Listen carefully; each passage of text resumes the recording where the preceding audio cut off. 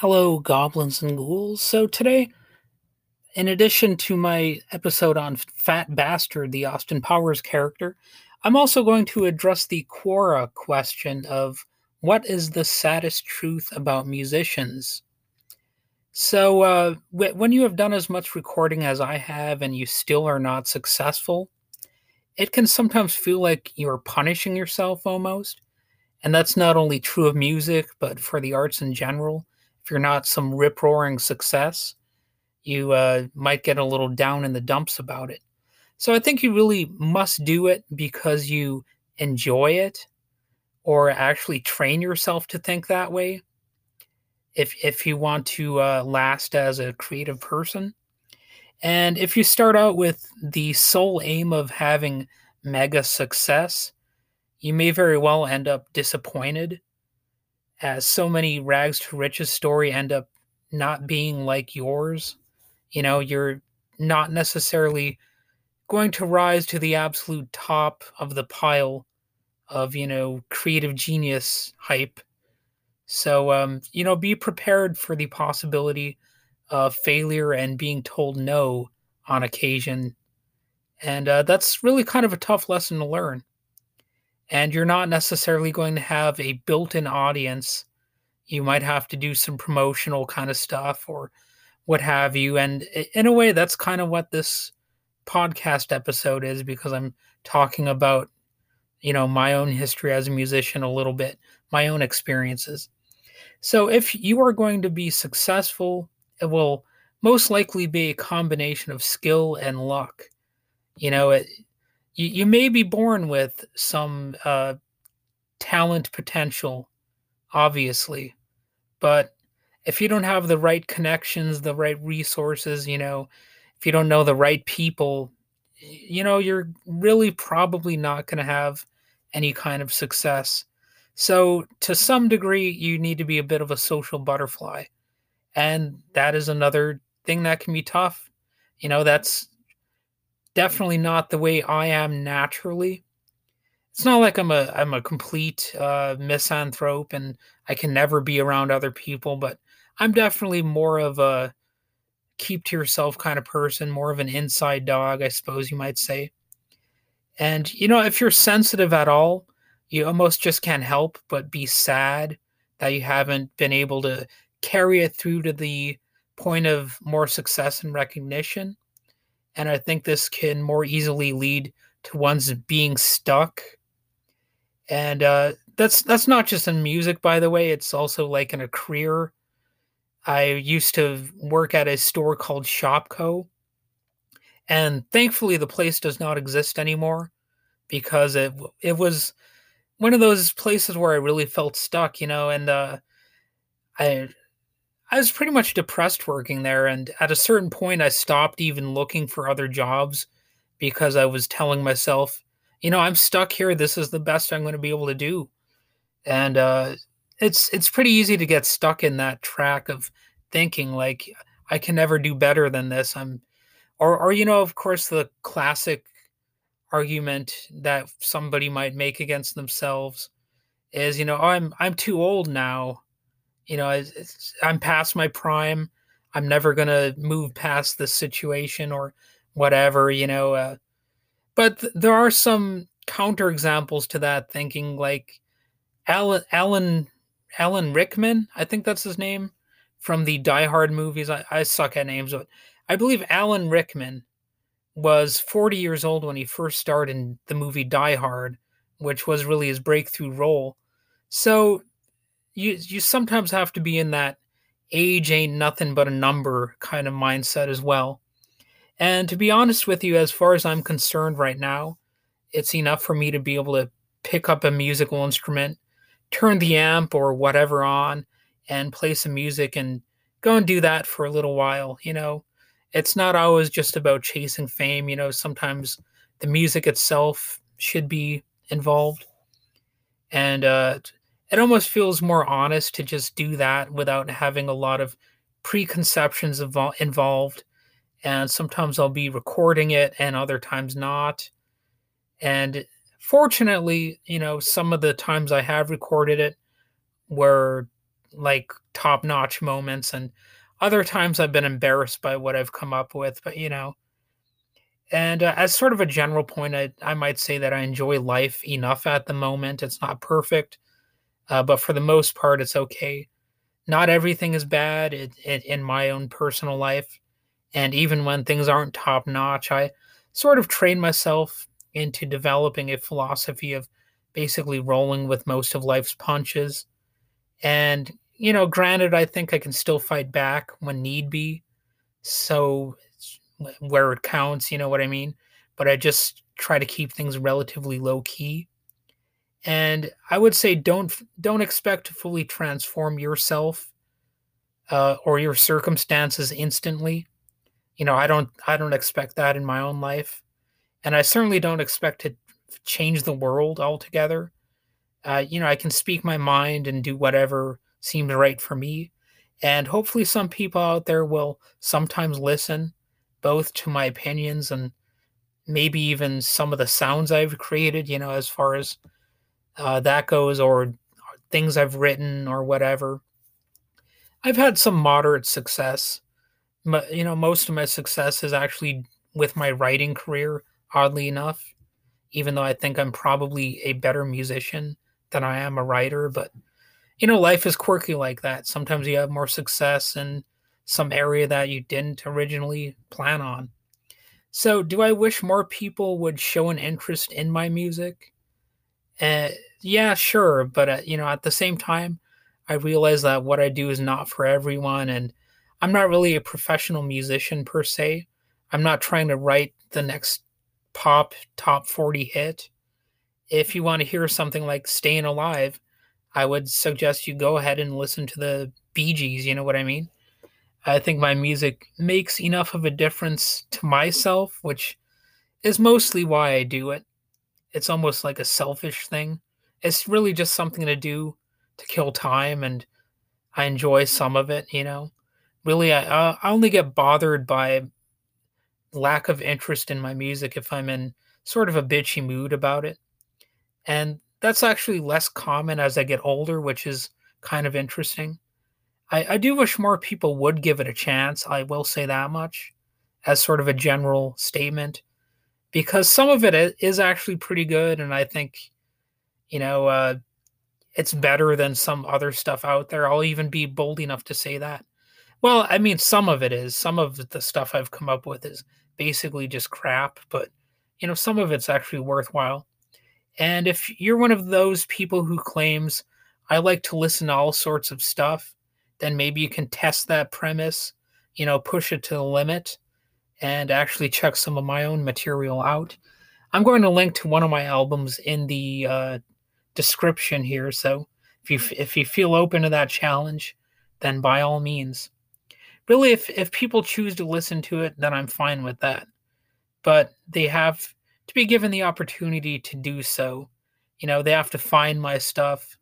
And in that way, it's almost like a hidden prize because I'm not really out there massively promoting stuff or having lots of gigs, even. I don't really do that many shows.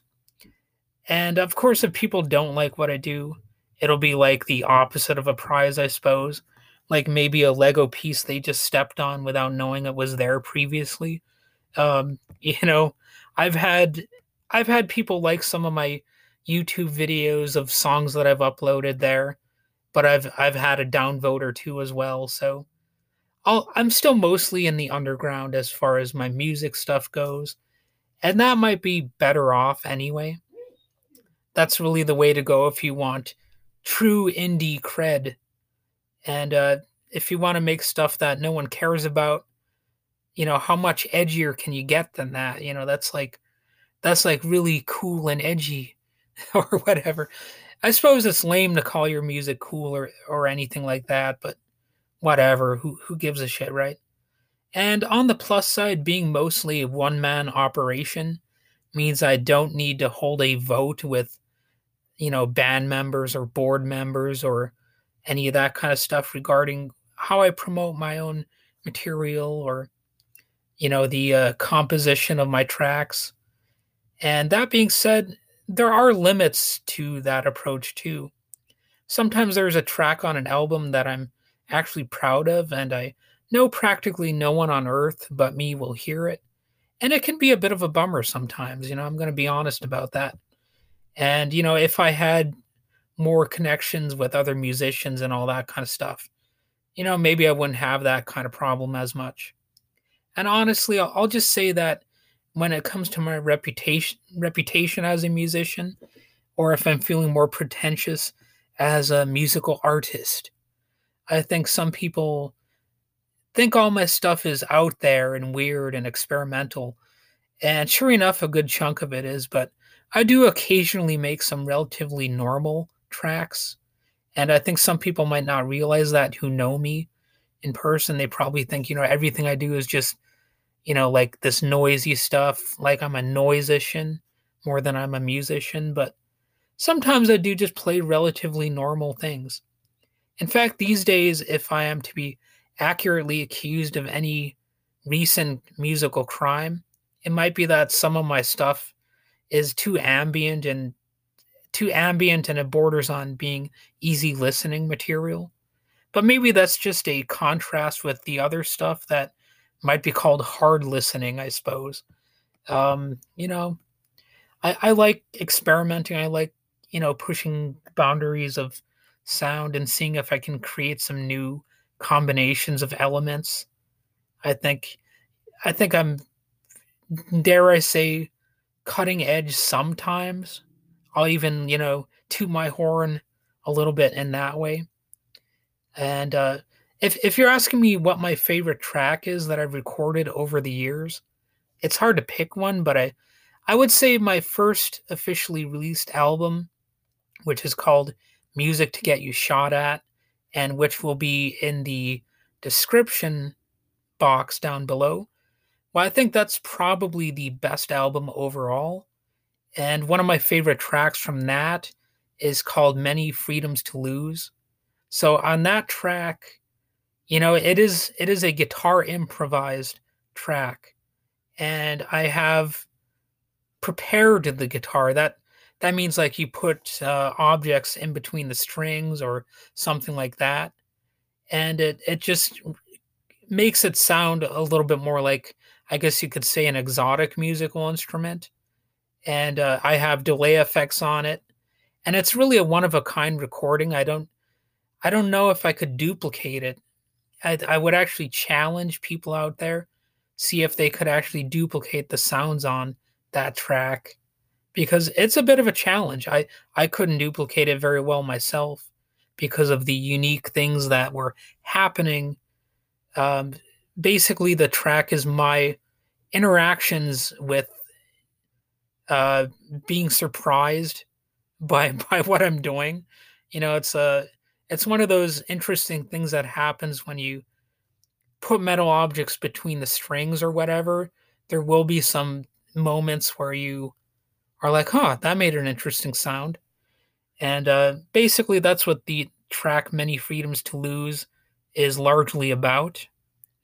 And all of the material on the album Music to Get You Shot At is basically fully realized, especially compared to some of my other albums, which were just my hitting the record button and seeing what happens. So I don't know if I would say it has great production value, but it's at least good production value. I think almost all the tracks on Music to Get You Shot At are strong works in their own right, and they stand up on their own merit, and they have a sense of urgency to them too. It almost seems like a concept album, in fact, even though it really isn't. It's just sort of a mixtape sort of thing, I guess. But it does almost have a concept album vibe. And for a debut album, I think I was doing a pretty good job with it. And the nice thing is, I really didn't care about, having a sophomore slump after that, because I have sort of a freewheeling attitude about things. I'm I'm prolific and I don't really put that much thought into what I'm doing most of the time. In fact, I'm overwhelmingly an improvisational musician. So that doesn't mean I'm a jazz musician per se, but I definitely improvise a lot. So just to be clear on that, jazz is a style, and not all improvised music is necessarily jazzy. You know what I mean? So that's sort of one of my pet peeves about when people talk about improvisation. They think, oh, it's all jazz. Well, no, not really. In fact, not all jazz music is improvised either. So, just keep that in mind. I'm capable of learning and repeating musical parts and passages, and I even have a few things that I've actually sat down and composed over the years, but it's really more common for me to just hit the record button and see what happens when I pick up a musical instrument. I basically try to keep it raw and primitive because that's more fun for me, and I'm really a little bit disappointed that more musicians don't do that as a matter of course. I think there should be a few more of us out there who have that approach. I guess you could say a primitivist approach. So, if you were to ask musically, what are my plans for the rest of the year? All I can say is I'll be playing it by ear. I haven't done live gigs in literally years. So that's partly because of COVID, but that might have been the case anyway. And maybe I'll try doing, live gigs again at some point if something happens to inspire it. If I kind of get swept up into something. But so far, I don't really see that happening too often in the future. So I will leave with an unrelated note because I want to be inspiring here and, you know, uh, have some maybe social depth here that I didn't before. So I'm going to quote Martin Luther King Jr., who was speaking at Cornell College, Mount Vernon, Iowa, on October 15th, 1962. He said, I'm convinced that men hate each other because they fear each other. They fear each other because they don't know each other, and they don't know each other because they don't communicate with each other. And they don't communicate with each other because they are separated from each other. End quote. So don't always be a stranger to people. Don't always be an inside dog. Sometimes it pays to go out in public and play with a frisbee or something, Be a social butterfly instead of a lone wolf sometimes. So that's about it for this episode. Hopefully, you do check my album out because I certainly talked about it enough here. I feel kind of guilty for making this a self promotional episode, but people do that all the time. And I suppose I shouldn't be totally above it myself. So have a good day.